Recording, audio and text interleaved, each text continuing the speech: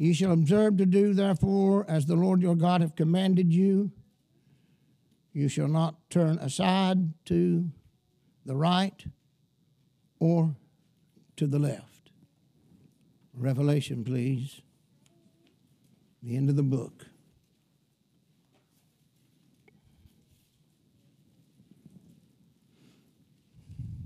The word tells us, Deuteronomy, do not turn to the right nor the left. And when the book ends, this is what it tells us. Since this is the end of the last book that's written, it addresses the whole book itself, from the commandments of in Deuteronomy to the Pentateuch to now. Verse 18. For I testify unto every man that heareth the words of the prophecy of this book. If any man shall add unto these things, God shall add unto them the plagues that are written in this book. And if any man take away from the words of the book of this prophecy, God shall take away his part out of the book of life and out of the holy city and from the things which are written in it. The Lord bless his word. You may be seated. I'd like to share with you some thoughts this morning about the balanced life.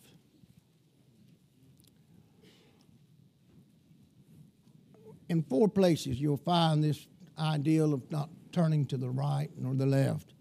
Deuteronomy makes mention of it. Also, Deuteronomy is the one that we'll first mention about not add to the word of the Lord. And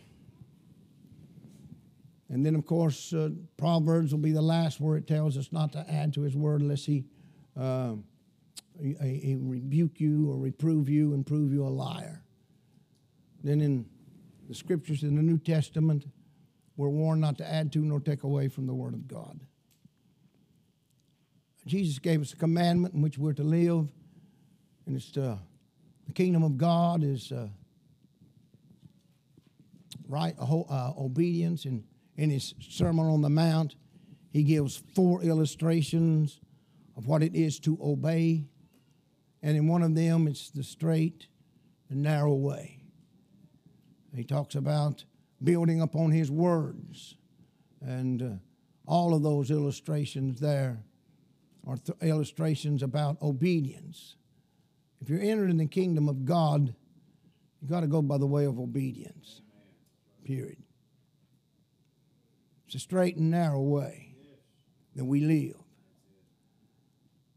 And in our life toward God, as Moses told the children of Israel, you don't turn to the right nor the left.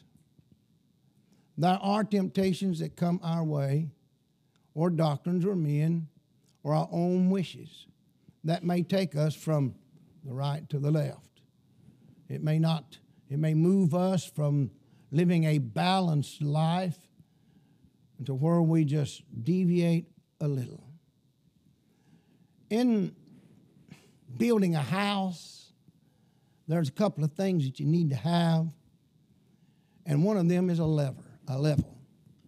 You can't build one without it, or a plumb line. You got to have something that will bring balance to the whole house.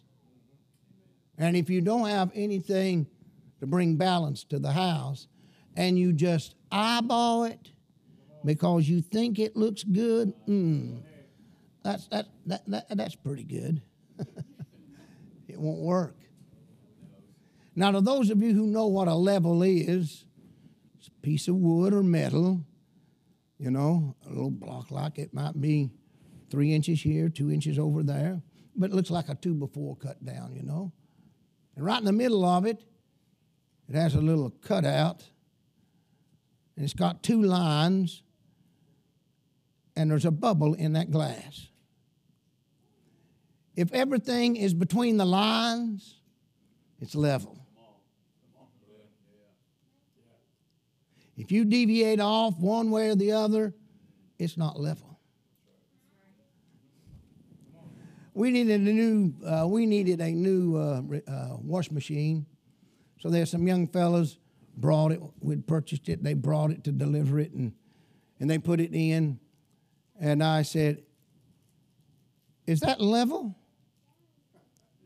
I said, "Oh, have we got a level?" He pulled out a level, and it's a little small level. That's all right. It's big enough. And he puts it down there, and he looks at it. That's good enough. Good enough is not good enough. Hello? That's what a lot of folks want. It's good enough. That's close enough to get to heaven. Good enough. Second time, are you sure it's level? Oh, the 22-year-old boy says, yes, it'll work. Okay. So, my wife comes home. And I tell Faye, we need to put some clothes in that wash machine and see how it runs. She says, okay. Well, everything was all right until Faye said, we got to send this thing back. Something's wrong with it. I said, no, it's just not level. What do you mean it's not level?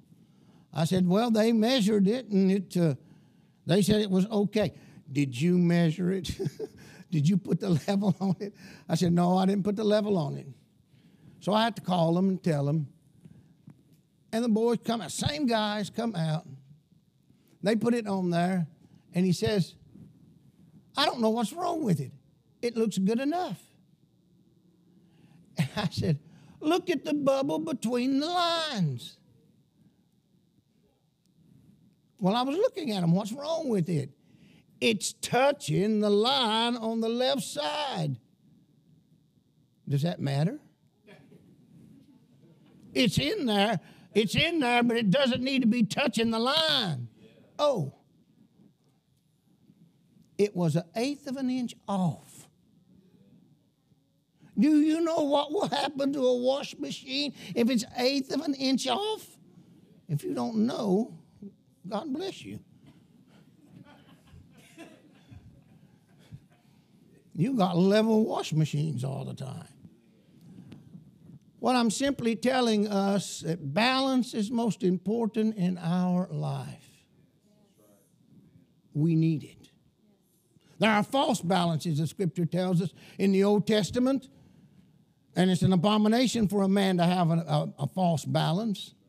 You go up there, and they give you, and you want a pound, of food, and they've got or you buy a pound, and they've got it where it may off, And what you're doing, you may be buying not 16 ounces, but 13 ounces, and they're charging you a whole pound for 13 ounces.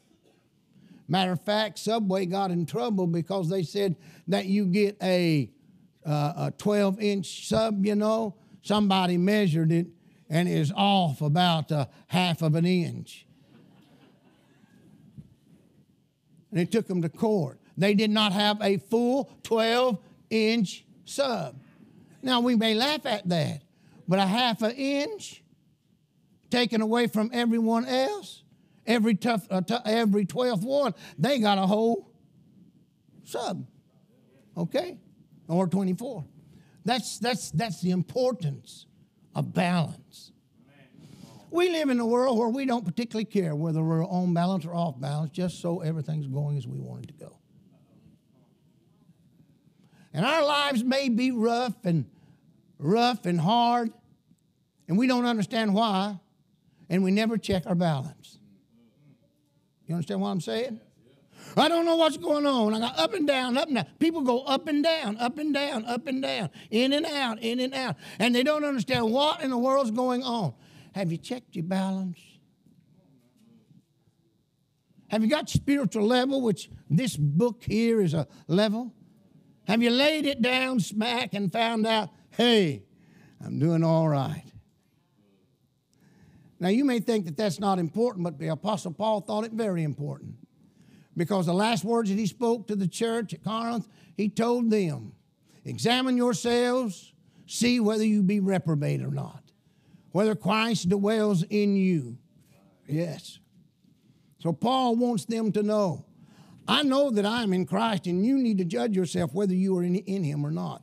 You see, they were talking about him, some of him in the church, and saying he's not really an apostle and not all that, and they had heard some false prophets and wanted to go with them. So Paul tells them, I know who I am, and tongue in cheek as it were, but real. Why don't you check yourself?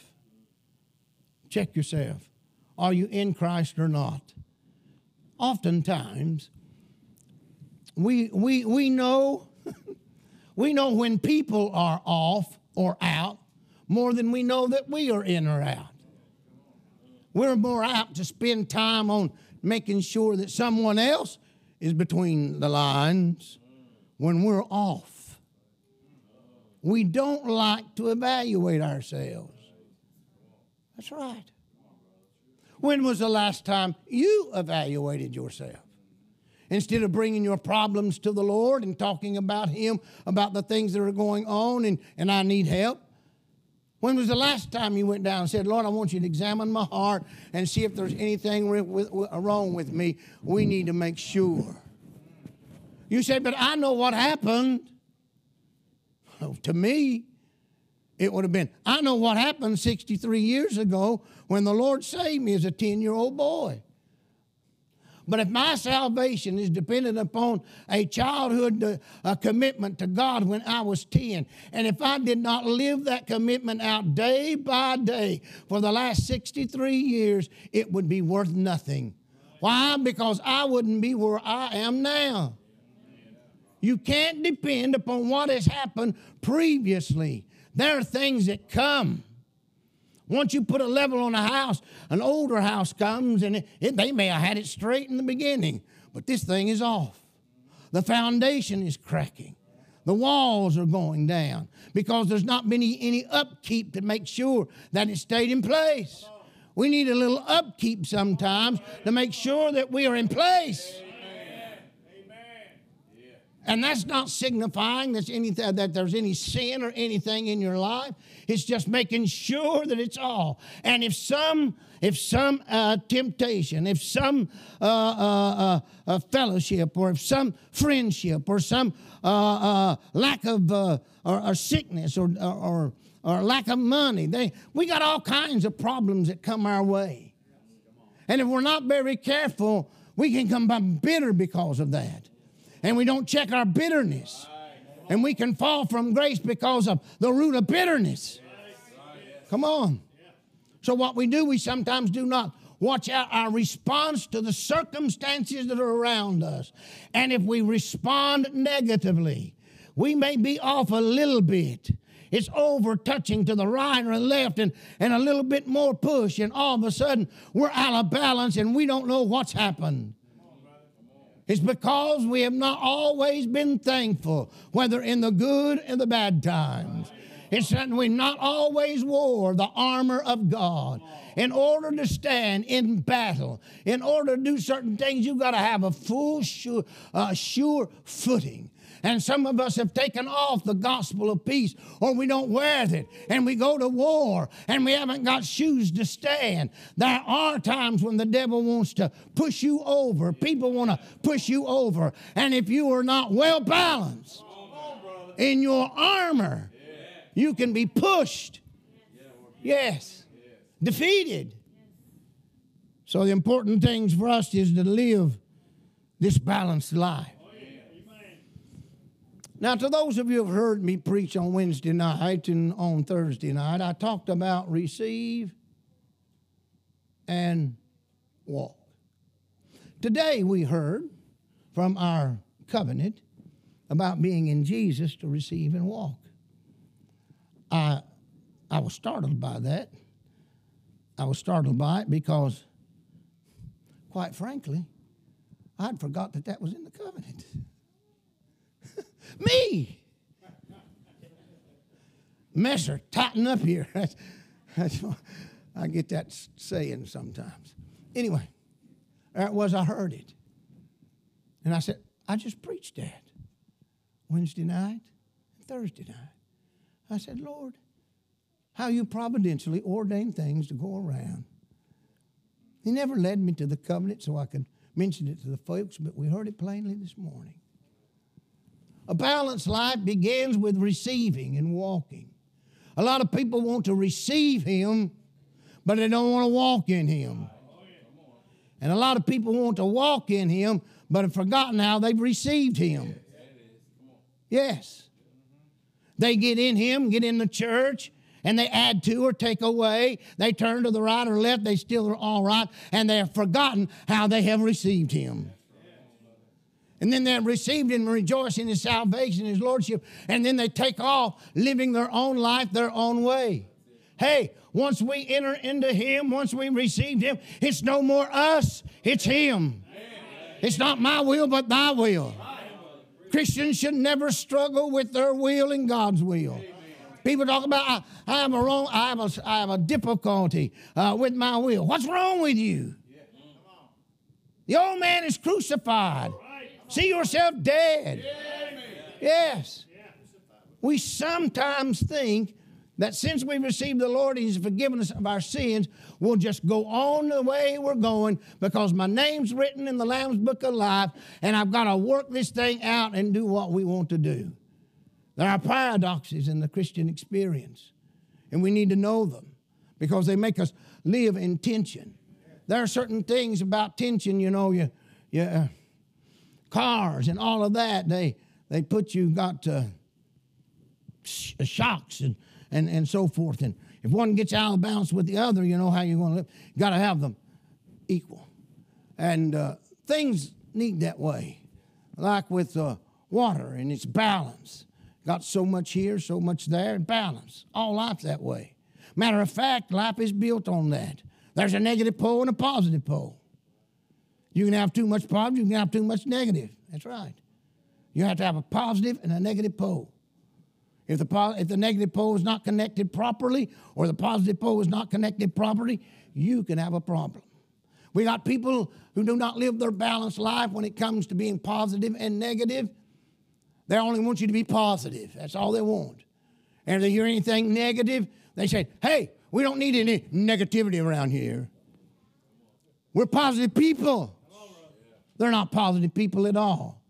They may want to be positive in their experience with the Lord, but they do not definitely live their natural life in a positive way. If they did, they'd inhale without exhaling. If you're going to be positive, inhale all the time, never exhale. You can't do that. If you inhale and you hold it long enough, parents are like that, you know. Oh, my son's holding his voice. His breath is, I'm scared about it. Don't worry about it. When he passes out, he'll breathe. You know? Don't get upset. But he's turning red. He's turning blue. That's all right. In just a few moments, he'll pass out and he'll breathe. We get upset with a lot of things, you know. But life must be lived in a positive and negative way, a balance between the two. Amen. That's what God tells us. God speaks to us in negative manners. Thou shalt have no other God before you, not profane my name. You know, make no image before me. And there's honor in regards to that too. There's out of those 8 negatives, there's 2 positives. Honor, you know, keep the Sabbath holy, and honor your father and mother. Yeah. You know, that positive thing about God and the Sabbath and honoring, put all the others of our duty to the Lord in perspective. And if you honor your parents and respect authority, that'll take care of everything else in reference to authority. When there are people who disrespect civil authority, have no regard to the police and like to kill them, it's because in their childhood they were not taught proper respect and honor for authority. The father's been absent. The mom's trying to run herself ragged, trying to bring up boys. And we wonder why it is that boys are growing up now wanting to be like women, because they've not had a father figure in their home. We need it. God provided it for us. In the home, He provided for it. He provided a balance for us in our home. The loving kindness and sacrifice of a father, and respect and reverence for authority by the mother. It provides a balance in which the children can learn that love and obedience is absolutely essential, and that this is necessary with a father who sacrifices and loves his children and their mother. It lets them know that there is a kindness. There must be on. You can't talk about a God, a Father, a Heavenly Father who loves you when you yourself do not love your children and your wife. Come on. There's a balance in our marriage. There's a balance in our family. And children need to go and do that. They need to learn where there's a balance and controls necessary. To emphasize that importance, because children, if they do not know their boundaries, they go crazy. One couple came to the superintendent of our school, or faith school where she teaches, asked Dr. Barnes, could our son be enrolled here? We've had him in 3 other schools and it's not worked out, and we would like to, could we? And she says, yes. Do you have a teacher that would be good for him? Mrs. Messer would be the best teacher for him. Or could we talk to her? Yes. So Mrs. Barge calls her and mentions that there's a couple here that has a little boy and they're wanting to enroll him, and I suggested that you would be their mother. Would you like to interview them? Said, oh, yes, bring them up. Or their teacher, right? Yeah, bring them up. So they do. And principal leaves. And Faye gets down to it. It says, well, after she greets them and speaks to the boy, now what's the problem? Why is it that he's been in 3 schools? He said, well, he has behavioral problems. Well, what are the behavior problems? Well, he likes to throw himself down on the floor and hit his head against the floor, run up against the wall. He has tantrums. Temper tantrums. Okay. And then he says things that he shouldn't say. Says things he shouldn't say. Yes. And they mention some things he says, and she says, how did he learn those things? Children aren't born with that, Is that the way you talk with one another? They look at each other. Or is it to getting it on the television? Are you watching videos that they shouldn't be watching? Are you giving them children comics that show such behavior that you talked about? Or have you got a babysitter or neighbors? This is learned behavior. This is learned speech. Where did he learn it? And they say, you may not be the teacher that my boy needs. And she says, I may not be, but could I speak to him? And they said yes.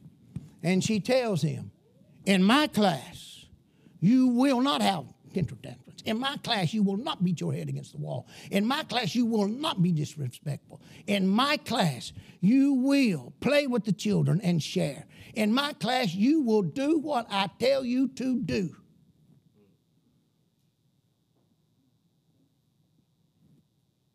That's it. I am not your mama and daddy.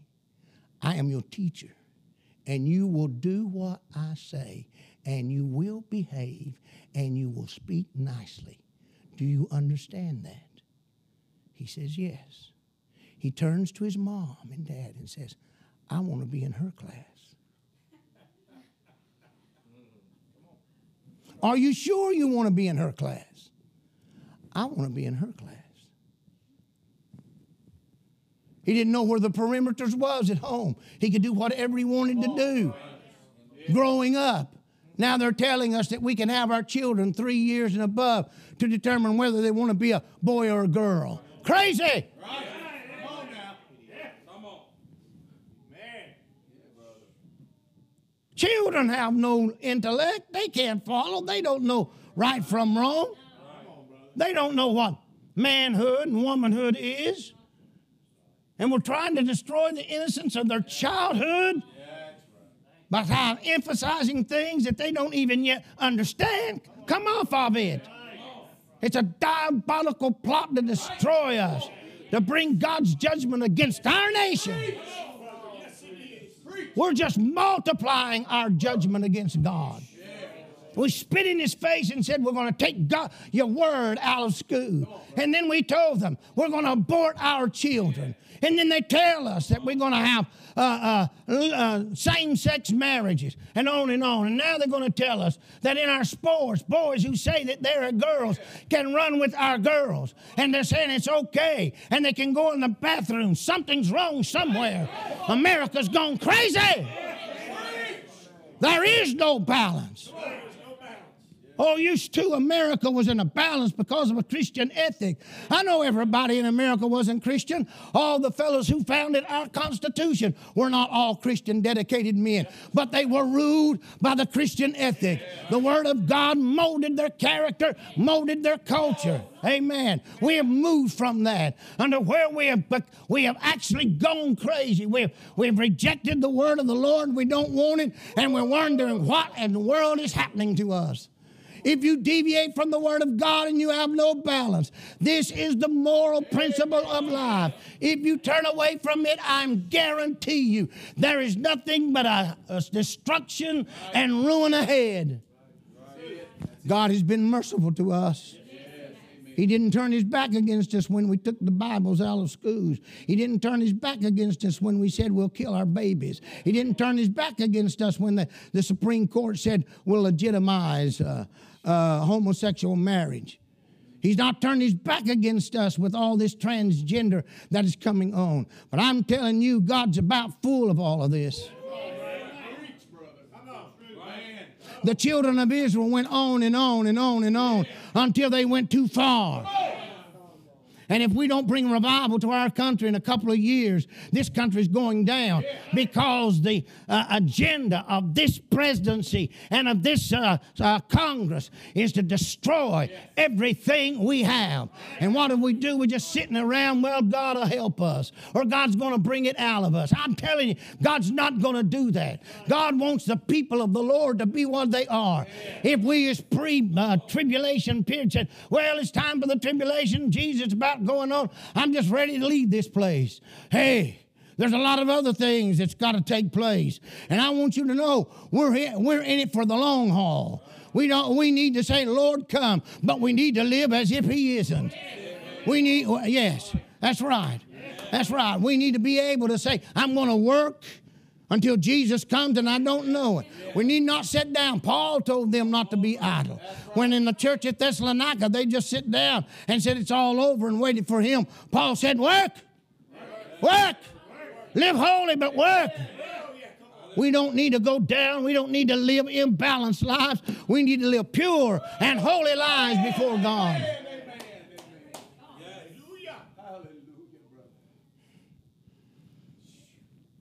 In the balance that determines life, a balanced life, there has to be a level. There has to be scales. Without it, there's nothing. You cannot go on what you think. I would never hire a man who with a contract, as a contractor, did not have a level.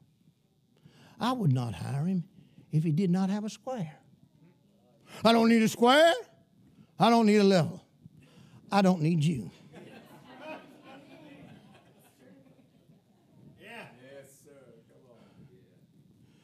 If we don't square up to this, if we don't level up to this, we don't need it. I'm not going to spend my time with people who won't square up to God's word and level up to it.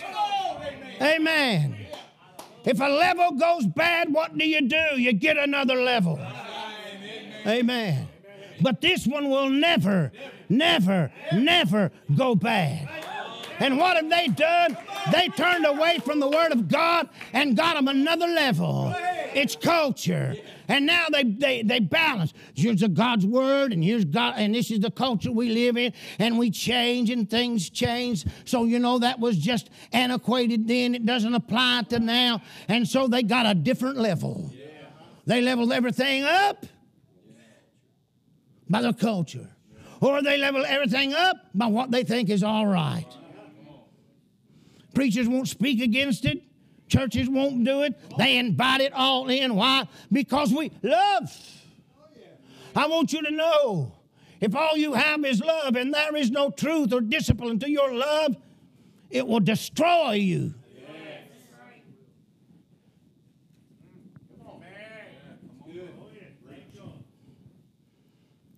We need the balance. Don't turn to the right. Don't turn to the left. The Lord spoke to Timothy and said, guard yourself. Continue in the doctrine,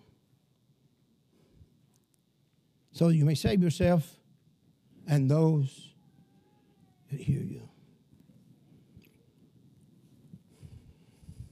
It's required of elders that they commit themselves to guarding their own life and continuing in the doctrine. Now, in reference to this, I want you to look at something where it says in Deuteronomy 5:32, don't turn to the right or the left. Observe to do what God commands. And under this direction, to observe to do what God commands, it says don't turn to the right nor to the left. That's just interesting. When God gives the commandments, He understands that we could deviate from them. And therefore, do not go to the right, do not go to the left. Not only that, in chapter 17, verse 11, priests were given the responsibility of teaching the Word of God. They also had the responsibility of setting as judges among the people. Because the smaller cases they would take, it would be now given to the Levitical priesthood, and that they had the responsibility, the judges would, to determine cases. The hard cases would go to Moses, okay? But they would determine. And what you were to do, if you brought your case, is that you were to follow their judgment. And in 17:11 it says, according to the judgment of the priests. And you're not to turn from the right or the left. When the judgment comes or the sentence does, don't try to make it more than what it was or less than what it was. Then to kings in chapter 17:20. It tells us there that kings are to read the Word of God and obey and follow it. And interesting, in verse 20, it tells us that the kings should not hearts be lifted up. In other words, kings are to be careful that they don't become prideful. Everything's centered in them. Because if they do, they could turn from the commandment of God. And the exhortation is to the leader, the king, and then all leaders. Don't become so prideful. Don't become so arrogant in your own life that you would add to or take away from the commandment of God. And then the last way in which Moses speaks is in Deuteronomy 28:14.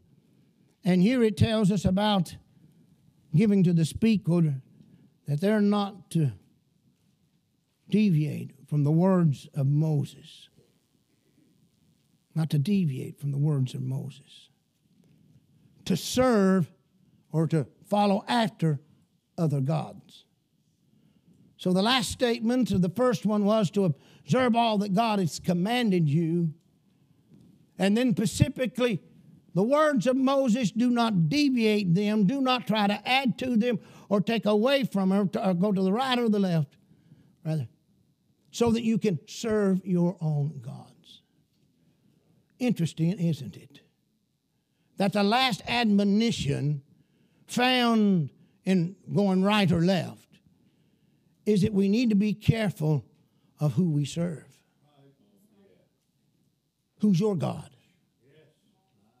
Is it God or manna? Is it yourself?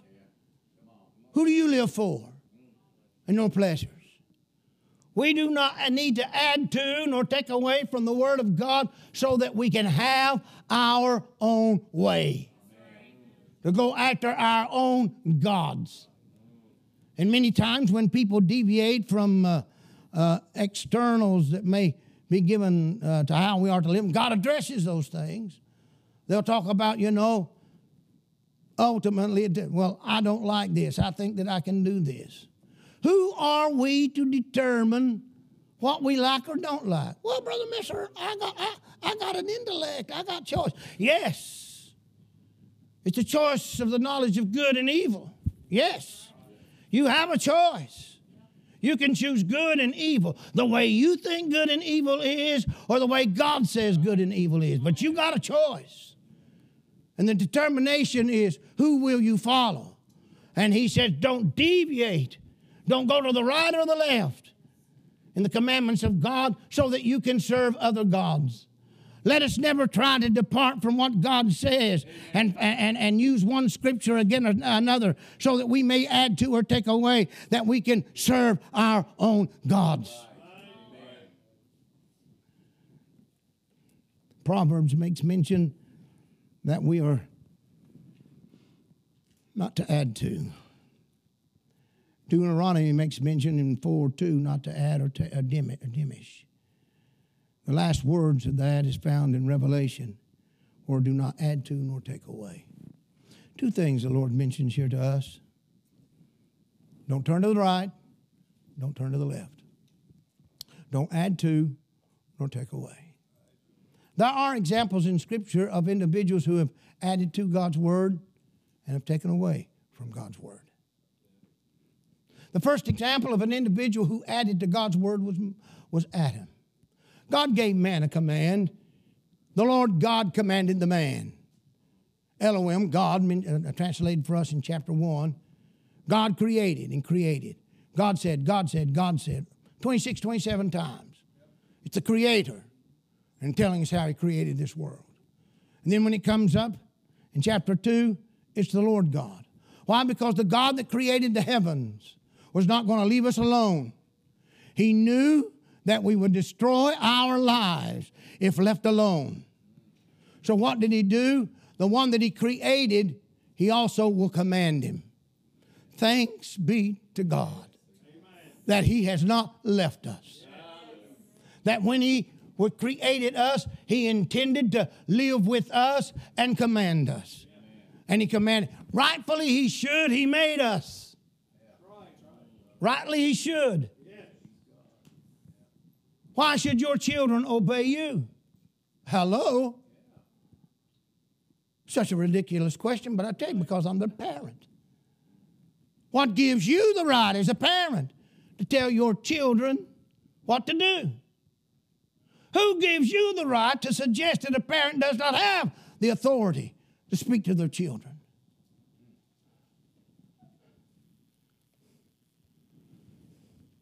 So what we have is this adding to and taking away. So God would command him. He gave him directives, but they wasn't the commands. He gave him directives telling him these things, but then it comes down to a real command.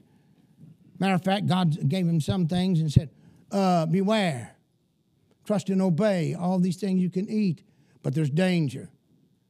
He didn't tell Adam to remove the tree or to do whatever it was. It would be left up to him. Danger! There's danger in your domain. And God pointed it out. Adam left it. He should have taken it out, but he left it. Stay connected, because He would name them. And He gave the commandment to to Adam. Do not eat of the tree. If you eat thereof, you shall surely die. Now the Lord, after Adam looked at the animals that He was to name, 2, 1, 2, 1, 2, 1, 2, 1, 2, 1. Hey, everybody's got 2. I'm only 1. So God saw it was not good for man to be alone, and Adam understood that as well. So now He created the woman out of his rib. And the Lord didn't name her. Adam would name her. Who gives you the right as a parent to name your kid? It's an inherent right. It's an inherent right. You have the right to name the street that comes on your property. It's your property. And if they want some of it, what would you name it? That's what the government will do. I mean, we have certain inalienable rights, you know. And we have certain inalienable rights because of our creation and because of who we are. So, when it was Adam's responsibility to communicate it to his wife, and he added to it. That scene when the serpent speaks to Eve, you'll not surely die. She looks at it, she decides to touch it, she doesn't die. She told the serpent, we cannot eat it or touch it lest we die. God did not say that you cannot touch it. God said that you cannot eat it. Why did Adam do that? Probably to protect her and to protect himself. He bound himself more than what God would require.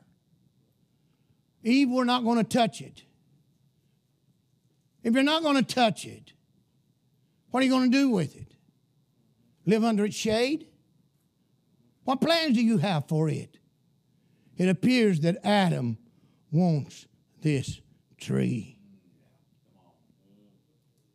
He has made provision for it. You need to make very sure that you make no provisions for the flesh to fulfill the lust thereof. Because if you make provisions for it, if you leave it where it is, it will bite you. Yes. The first one, Adam, is he added to God's word. That's what holiness people do. A lot of holiness people will take the word of the Lord and they'll see what it says, and if it's not very plain or something like that, they're going to add to it. And instead of allowing individuals, because there is no way in which you know whether one way or the other, and it could be one way or the other, then if we're not very careful, what we will want to do is push our preference upon someone else and make it a law for them. That's bad. That's bad. See, the Pharisees added to God's word, and the traditions of men became God. Matter of fact, God told them to give to their parents, but they said, if you take the gift that was to be given to your parents, taking care of old, if you'll make that an offering to God, you won't have to worry about it. We're not to add to nor take away. The scriptures are like such. There's principles, there are precepts, and there are preferences. It's possible for individuals to go beyond the adding of God's word, and that's bad. If the addition upholds a principle or precept, then we are to do it. For example, in Scripture, there's nowhere the Scripture says that you can't smoke. So people, because there's no clear statement, thou shalt not smoke, thou shalt not take marijuana, thou shalt not, because there's not a clear precept, they go, I can do it because it doesn't say it. And yet there are principles that clearly teach contrary. Whether you eat or drink or whatever you do all to the glory of God. I called him. I went to his business. He'd been smoking on the side. And the pastor walks in. He tried best to get out and put it underneath a drawer and forgot to snuff it out, and smoke coming, and he had to quickly put it out. And he said, Pastor, you caught me. He said, but I pray over my cigarettes. I pray and ask God to help me, to bless them. And I'm able to smoke them in good conscience because I do what the Bible says. I give thanks unto the Lord for everything. So I thank the Lord for it. Now see what he's done? He's taken the word of God and he's twisted it. And whereby he is able to do what he does. And that's what we do oftentimes. I know that's what he said, but it doesn't apply today. And I think I'm all right where we are. Come off. Be very careful. So I said, really? Yes. I said, you know what? That's a good thing to live by. You think so? I said, yes. We're supposed, whether you eat or drink or whatever you do all for the glory of God. He said, well, I smoke for the glory of God. I said, whoa. Excuse me, please. Go outside, get a cow pad, bring it back in, Pray and eat. Huh? Pray and eat. That's what you live by. I pray for it, I eat it. Okay? Pray and eat. Pastor, that'll make me sick. Not if you pray right. Do you not know that those cigarettes are worse than this? This might hurt you a little while, but you can get over it. But that is going to destroy you and destroy your body. I said the reason why you pray, so you can have good conscience to smoke it. Come off of it. We can deviate from God's word. We can subtract from it. We can add to it. But what we've done is we've gone away from the straight path that God wants us. We've added to it or we've taken away from it. Pharisees added to the Word of God. Sadducees, they're sad, you see, because they took away from the Word of God. Sadducees, Pharisees, that's what they did. They added everything to God because you're not supposed to work on the Sabbath. Well, what is work? And they got down to where there's 200 and some ways in which you can't work. And you can't walk a mile because if you walk a mile, what you have to do, more than a mile than you work. So how did they get around it? Well, how they got around it is that they would go on the Sabbath. They would go and a mile away and maybe put up something to eat that they could stop there and rest a while. And then they'll mark off another mile. How many miles? I walked a mile today, and you know, and I rested, and then walk another mile. People can come around, they can take the word of the Lord, and they can make all kinds of excuses for not doing what the plain word says. Yes. What don't you understand about not? Not. The commandments are that way. In our dress, God tells us not to wear this, not to put on that. Not. And we say, it's okay here. You add to God's word. We need to be careful of whether we add to or take away. You cannot live a balanced life. It's the same thing with other things in prayer. Did you know that the Bible does not tell you exactly how many hours a day you should pray? I'm yet to find where the Bible says that if you don't pray 1 hour a day, you're not a good Christian. It doesn't. No. And yet there are people who will judge your spiritual maturity. If you have not prayed 1 hour a day, if you've not prayed 2 hours a day, you're not the kind of Christian you want. Trying to put me on a guilt trip. Or you got to read a certain amount of book or chapters or verses, and if you don't do it, you're not doing properly. Now, what the Bible does say about prayer, pray always.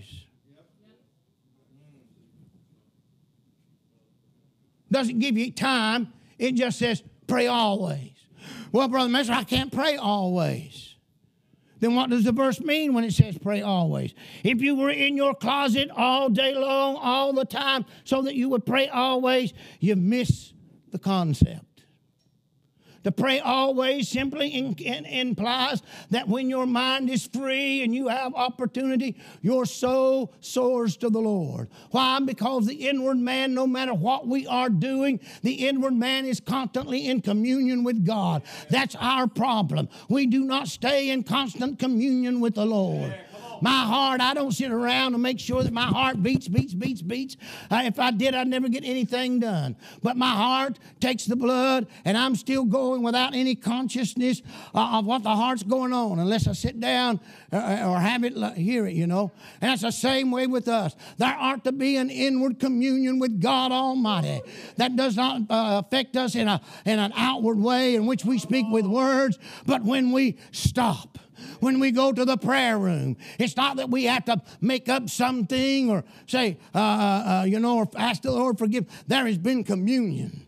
Praise the Lord. There has been a time now in which we can come alone and be alone with Him. God wants you to live in His presence every day of your life. Praying is nothing but living in the conscious presence of God Almighty. I can be with my wife. And we are. But we don't always talk to each other. Did you know that? Well, I'll let you know if you didn't know it. We can sit, enjoy each other's presence, and words don't even pass between us. Woo! Now we got to the place where if I think of something in just a few moments, she'll say it. She'll say something, and I've been thinking about it, and I'm getting whoo. This oneness is going to thinking of the same things. A balanced life. We not add to nor take away from. Do not turn to the right nor turn to the left. God does not want us to be Pharisaical and add to the Word of God, and He doesn't want us to be liberal as Sadducees and take away from it. God wants us to live a balanced life. But in living that balanced life, there is tension. Tension in order to do it. Because since we want to live by the Word of God, what does the Word of the Lord say? The Bible tells us that salvation comes through faith without works. You can read that in Ephesians chapter 1, and individuals who talk about that use that as an emphasis of once saved, always saved. Then you find as well where James says faith without works is dead. Strain here. Everything's without faith, without works. And yet you can't have faith without works. Which one is it? Is it faith or is it works? Is it first faith and then works? Do we believe Him and then continue to live our life? How is this lived? Because the Bible tells us that you are saved by faith without works. And then it tells us that faith, James says, without works is dead. Which is it? Faith works, hello? Faith works. Instead of trying to have faith without works or have works without faith, we need to understand that faith works. We can live in the balance when you connect the two, praise the Lord. The tension that comes from one pole to here, there may be an equal balance of pressure to hold them in, because if you give into the one, you get off balance. The tension comes to us. It tells us that, helps us, lest we live our life simply by works with no trust and confidence in God. Or if we get to the place where we have trust and confidence in Him and He'll take us to heaven regardless of how we live. There is a tension when it comes to living our salvation life. God is working in us to will and to do. Did you know that? That's what the Scripture said. God's working in us to will and to do. If God's working in us to will and to do, if He's doing it, then I don't have to do anything about it. That's right. That's wrong. Come on. Because the next phrase says, work out your own salvation with fear and trembling. Because God's working in us. In other words, working out our salvation is a partnership. God's going to give us grace to do it, and we're going to work it out as it is. God saved me. I'm saved from a sin. I'm going to work it out. That means when I work it out in my life, I'm not going to live a sinful life. When I work out my salvation, that doesn't mean I can continue in my sin, and God's going to work it all right. I've been saved, and that's it. You got it all wrong. You got to keep a balance. Not only that, did you know that the Bible tells us to love ourselves? Love your neighbor as yourself. And the same commandment says, love God with all your heart, soul, mind, and strength. And Jesus says, upon these two commandments hang the law and the prophets. On these two commandments hang the law and the prophets. Now get a balance. You got one here and one there. And God says, the whole law is set on these two. On one there is love God with all your heart, soul, mind, and strength. To balance that out, you must love your neighbor. But that's not all. You're to love your neighbor as yourself. If you put God's love and then I'm going to love my neighbor, but you don't love your neighbor as you would yourself, it's out of balance. The only thing that can balance our love toward God is that we love our neighbor as we are to with ourselves. John says that. Who are you who say that you love God and you don't love your neighbor? The love of God will be seen in the love that we demonstrate to others. That's a balanced life. Some people want to be wholly devoted to God, but they don't care anything about people. I'm committed to preaching. I'm committed to singing. I'm going to do this for the glory of God. But they care little about the neighbor next door. They care little about their children. But oh, they got their devotion to God down, and they're able to live it and flaunt it. But they have no respect, no love, no reaching out to others. It's an imbalanced life. And others do the same thing. They're all out gun-ho, helping people and reaching the poor and doing everything they can. And they neglect their devotion to God. Yes. You can go one way or the other. You don't need to go one way or the other. Love God. James puts it this way and talks about it. He talks about, live separate lives and take care of the fatherless. What is a pure and undefiled religion? To visit the fatherless and the widows and to keep yourself unspotted from the world. The problem with some people is that they're all separated from the world and don't want to be in it at all. So they separate themselves and they take care of the poor and needy. They don't. And then those who take care of the poor and the needy and reaching out and doing good works aren't living separated lives. Why is it that we have to make a choice between the two? Why is it you've got to do this or that? We need to do both of them. We need to live a holy life and have a compassionate heart to those who need the Lord. Yes. Why is it that we have to have one way or the other? Why is it that we have to have the fruit of the Spirit or the gifts of the Spirit? Those who aren't Pentecostal look at us and say, you don't have much fruit in your place, All you got is gifts. I'd like to see some fruit from you folks. And then the Pentecostal folks will come around, you need some gifts in your place. You're doing everything in your own. You need the power and the grace of God in your life. So off we go. Which is it? Gifts or fruit? It's both. It's a balanced life. It's love. When Paul talks about doing gifts, seek love. And love is not a gift. People talk about this. Well, Brother Messer, I got the gift of love. No, it's not a gift of love. It's a fruit of love. The Spirit works in us to bring character in our life, to help us to live the way Jesus would live. But then He gives us gifts so that we can minister as Jesus ministers. Jesus just didn't come and love us. He came and bestowed upon us grace abundantly. He did what was good. He was anointed of the Holy Ghost and went about doing good. He displayed God. No man was like Him. He had never committed sin. There was no guile in His life. He was holy and He was righteous, but His holiness and His righteousness would not help Him to reach the world He was in. He needed the power of God. He needed the grace of God, and we do too. We need God's power in our life. Don't make any excuses. Well, I love better than they do. I know some people who are Spirit-filled, but they don't live like they are to live, and then we brag on ourselves. Can I reach back that far enough? Ooh, ooh. Well, at least I don't gossip like they do. And we get this attitude. Why? Why do we lean one to the left and the other? Because it mirrors who we are. We've got to some way justify our imbalance. We don't need to justify an imbalance. I can tell a man all I want to. Why doesn't your car go? Well, the car won't go because I only got it on the positive pole.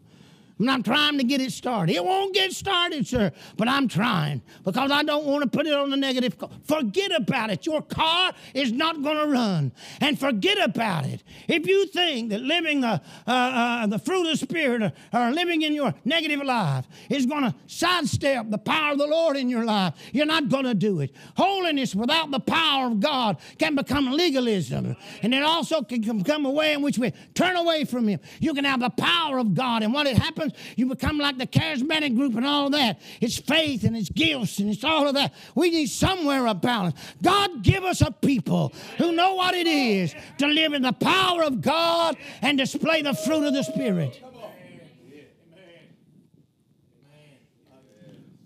It's a paradox when God tells us, be dead yet live. How can a dead man live? If a dead man's alive, he's alive. He's not dead. And yet we got the paradox. The paradox. Dead, but alive. The Bible tells us to crucify the old man, crucify the flesh. That's putting to death. And then tells us we've been raised with him. Dead with him, alive in him. Somewhere there needs to be a resurrected life. You can't live a dead life all your Christian experience. There has to be life. And they need to live in a balance. How can one who is dead yet still live? Paul puts it this way. I am crucified with Christ. Nevertheless, I live. Yet it's not me living. The old man's dead. I'm living, but it's not me living. But Christ liveth in me. Glory. And the life that I now live, it's not by my own works. It is by the faith of the Son of God who loved me and gave himself for me. And I like what he says. He says that I'm dead, yes, but I'm alive. But yet, it's not me. I'm still dead, but Christ living in me. And then he tells you how he lives it, by the faith of the Son of God. Now, sometimes in some translations, you get that faith in the Son of God, and I suppose that could be a right way to do it, faith in the Son of God. I prefer what the King James says with the word of. I'm not going to argue with you about which preposition to use, but I prefer that. That's a preference. You want one, that's okay. You can go your way. But the faith of Jesus Christ. What was the faith of Jesus Christ? The faith of Jesus Christ was ultimately seen when on that cross he said, Father, I commend my spirit unto you. He lived in trust of the Lord and obeyed him. And when God forsook him and he was all alone on the cross, and only through the Spirit was he able to offer himself, receiving the strength to become our sacrifice. What did he do? He did not turn away from God because God, his Father, turned away from him. He had enough faith to ever keep the Lord before him and at his right side. If you want to know the faith of Jesus, it is that God was ever before him and at his right side. And when it came to the greatest tragedy or the gift of his life, he said, Father, I commend myself unto you. When you're at the end of your rope, when you can't go any further, what do? Do you grumble and complain? I'm just going to give up and quit and leave this place. Oh no, I commit my life unto him who gave it to me. There's no way in which we're to doubt him. We're to put our faith in Christ Jesus. Let it work. Let it work. Die that you may live. Now, the paradox of that is clearly seen by how Paul mentions in another place. I die daily. He can be referring to physical death. He can also be referring to that man being crucified. Crucifixion of our old man in the flesh is a moral death, not a physical death, which means that it can be resuscitated. In other words, you can turn back and go to the old life. You can make a decision and say, I want to live that way. I'm going to reject this. It means that there must be a constant commitment. A constant commitment of being dead and alive. If ye then be risen with Christ, seek those things which are above. For ye are dead in Christ. Praise his good name. If you think one trip without any recommitment and reliving is going to help you, it won't. It won't. You sign up for the job, and your your employer calls you. You didn't come in today. Oh, I know that. I'll decide when I want to come in. I'm glad, I'm an employer, and I really committed myself to it. But today, I don't think I want to come in today. Now, how would you like to have an employer or an employee like that? He signs up. He tells you he's going to do it. He's really committed to it. But the next morning, I don't think I want to go. Huh. God doesn't want us to come down to the altar and say, Lord, forgive me of my sins. Write my name in the Lamb Books of Life. And we feel real good that our sins are over. And tomorrow we said, well, I don't think I want to be a Christian today. It don't work that way. A commitment made under him is a commitment to covenant. And in a covenant, you don't talk about your rights. In a covenant, there is no rights. In a covenant, it's responsibilities. Yes. It's not what you want. It's what the other wants and what I must do to take care of those duties and duties. And it becomes my responsibility to make sure that their rights are taken care of. And if they're a covenant, it's their responsibility to make sure that my rights are taken care of. That's right. When God came, he covenanted everything to us. I want you to understand what's happened. At the cross, God is covenanting everything with us. I'm bringing everything I got. Woo! The infinite God who created all things, all powerful, all wise, everything. All of his riches and glory, everything. I'm bringing it and I'm coming to you and living in covenant. What do you got?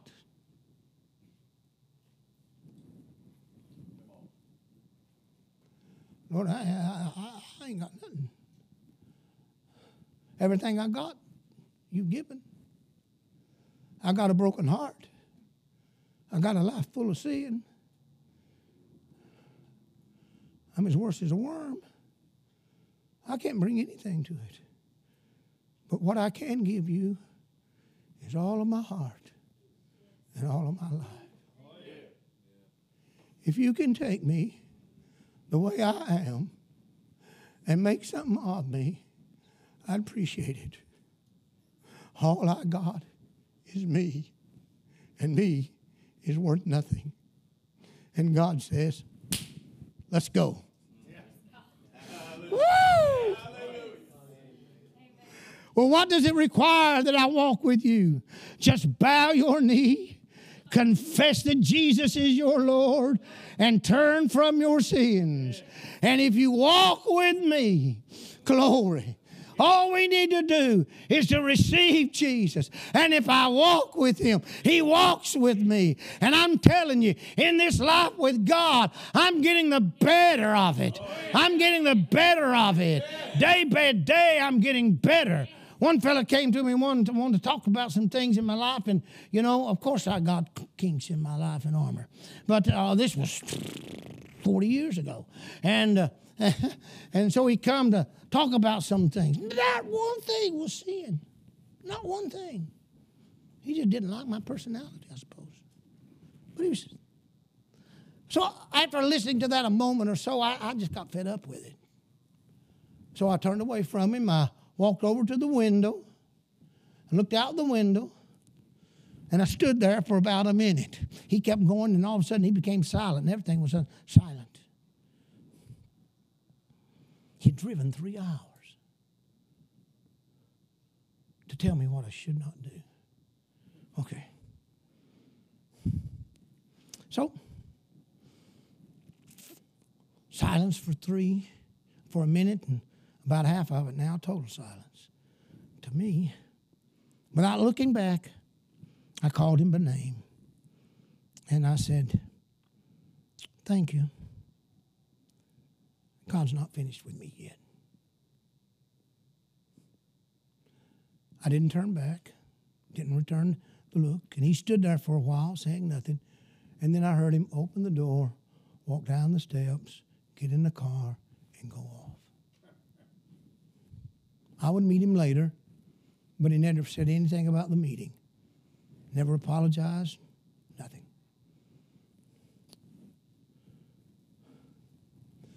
Your life in the Lord may not yet have reached its fullness, but keep the balance. God gives us leaders to perfect us as saints in ministry. And our ministry is not whether it's evangelizing or whether singing in the choir. All those things are important. But overall, our ministry is doing what is good. Jesus went about doing what is good. It's not my primary responsibility to determine what particular type of ministry you have. And it is not my responsibility to make sure that you are trained for that particular ministry. I can help you in evangelism or sharing or knocking on doors or things like that. But the primary responsibility of those who teach the Word of God is to perfect us in Christ, to help us build the character that we need, to become it. It is being and not doing. But oftentimes we think that all the ministry is to help us to do what we're supposed to do. But if you become what you are to be, you can do what you can do with the glory and the honor of God. Yes. We are to perfect. And it says in that verse of Scripture, until we come to the perfect man. And then he tells us what the perfect man is. He is the full stature of Jesus Christ, to the measure and the fullness of Christ Jesus. There's a measuring rod. It's a statue, and it's a statue of Christ, as it were. And in other words, we're to look at Christ in all of his fullness and all of his glory of grace and truth and see the life of Jesus. That's the way I want to be. That's where I want to go. Is there anybody here who can help me to become like him? If you can help me to become like him, I need you. I need you. And that's what ministers are all about. That's the reason why we come to church. Not to run the aisles, not to feel good. That's all emotional. It'll pass. But I need to eat something. I need to hear something that's going to make me more like him. I want to leave this place more like Jesus. I want to live a balanced life. Amen, amen. When we come to church, and the only thing that we're concerned about is the shout, the song, the feeling, the good, running the aisle, speaking in tongues, and having a good spiritual gymnastics, we missed it.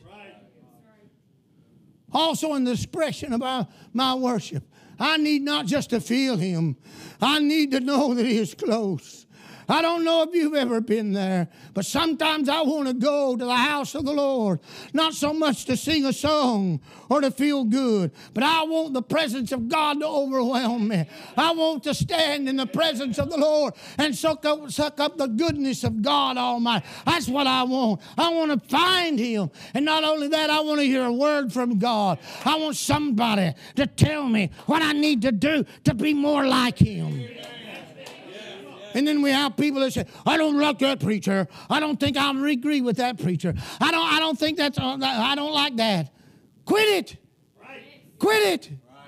If that's the way the attitude is that you're going to pick and choose, this is not a smorgasbord that you can choose what you want to eat or not eat. It is the Word of God, and men who are full of God and living righteous, not hypocritical or seeking gain or slothful, but they are men of God and love the Lord. And when they expound this Word to me, oh, praise God. Ooh, Lord, help me there. I got to do some work there. Oh, praise God, that's wonderful.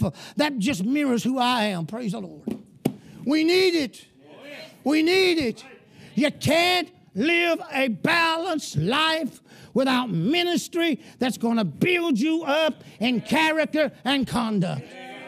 You got to have sound doctrine. You got to have the fear of God. You got to have a level. And give me somebody that can take that level and make it straight, where I can see and know where I'm off, that I may be able to be fixed. Amen. Amen. Amen.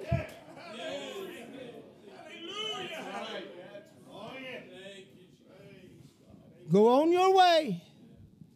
I don't agree with that. No, I'm not going to do that. Go on your way.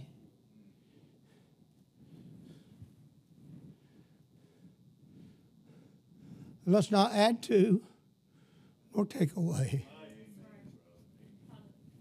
Quite frankly, I really don't have a time to add to or take away because I spend too much time in the book itself. If you love it and read it, you'll have no time to take away or add to. It'll overwhelm you. It'll overwhelm you. It'll overwhelm you. Wherefore shall a young man cleanse his way by heeding to the word of God. When you begin to read it, oh my, it changes us. The Spirit changes us by this word under the ever likeness of the Lord. Get what God's provided for us, and I'm going to close. He has provided a ministry whereby through these godly men we are able to live the life of Jesus and be perfected unto Him. I need to grow in Jesus. Give me somebody who can feed me the Word of God that I may live therein. Hallelujah. Secondly, Lord, I need a family that has the same goals, that they want to be like Jesus. Give me people who love me and want me to grow up, and they're growing up in Christ. I need somebody beside me who's on the same journey. We're going together to be like Jesus. Amen. I need a book, Lord, that'll tell me how I ought to do. Oh, praise God, I got a book. Oh, Lord, help me that I can become like you. Glory, glory, glory. I'm going to live a balanced life because I got the level. Praise the Lord, praise the Lord. Amen.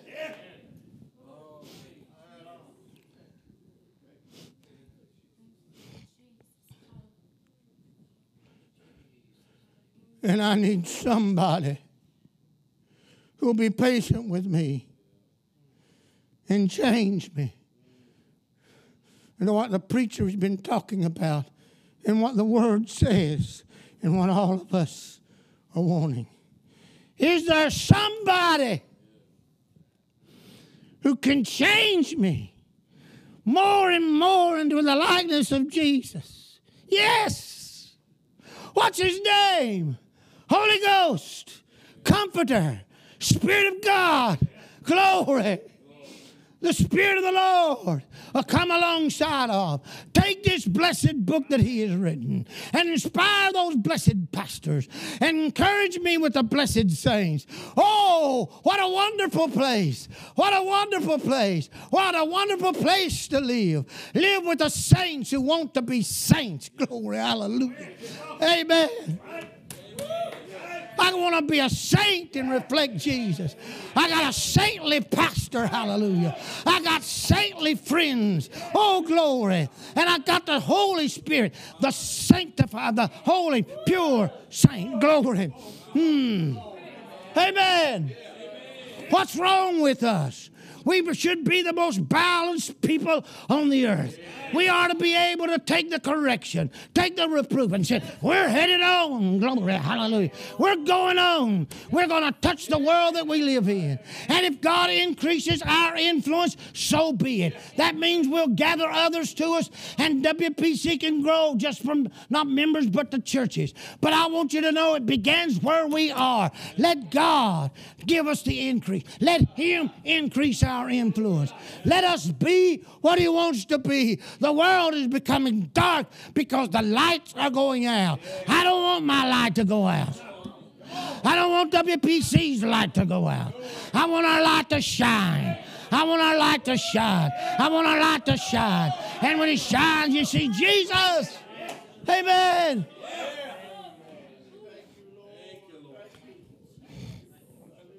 Woo! Enough, Master, enough.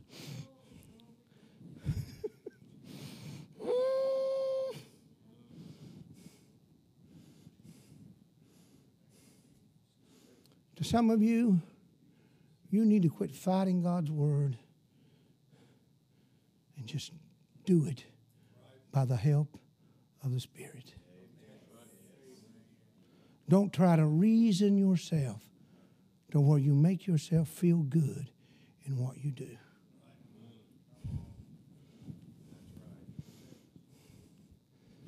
Others of you need to get a passion. You live indifferent or cold. You don't have the burning zeal of the Lord. You know, somebody else has to push you to do something. You know, look around you. See what needs to be done. Don't wait for somebody else to have to tell you what to do. Let somebody come and tell you, you don't have to do that. Other folks have got that. Amen. What does that mean? It means that when you're in church and you see a piece of paper on the floor, pick it up. Right. Amen. Pick it up. Yeah. That's somebody else's job. If you can learn to do small things, you'll be able to do great things. Right. But when you're not willing to be faithful in small things, you're not going to do anything for God. Let us become faithful in small things. And let it not be that we have to do it because somebody else has initiated it or embarrassed us, or pointed us out. Let's look around. Jesus went about doing good. And he did not ask anybody, well, I wonder, what can I do good today? Peter, where do you think we are to go? What should we do good today? Jesus didn't ask anybody about what to do good. If somebody came to him and mentioned to it, he would go. But Jesus had an agenda. I've got other cities to visit. I got other people to meet. And I am going to do good wherever I go. When you're at home, do what's good. Don't sit on the couch and do nothing.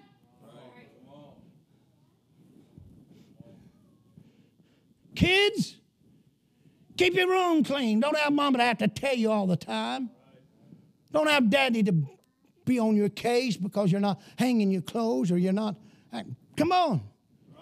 You want to be like Jesus? Jesus was just as old as you was, and his mom and dad didn't have to tell him, Jesus, you're slothful today, you're lazy today. Joseph never had to take a discipline rod to Jesus.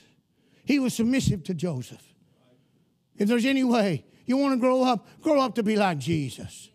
You're 8 years old, you're 10 years old, you're 12 years old, you're 16 years old. Be the best that you can. Be the best you can. And you can, my friend, if you have a love to be like Jesus. Receive him and walk in him and live a balanced life.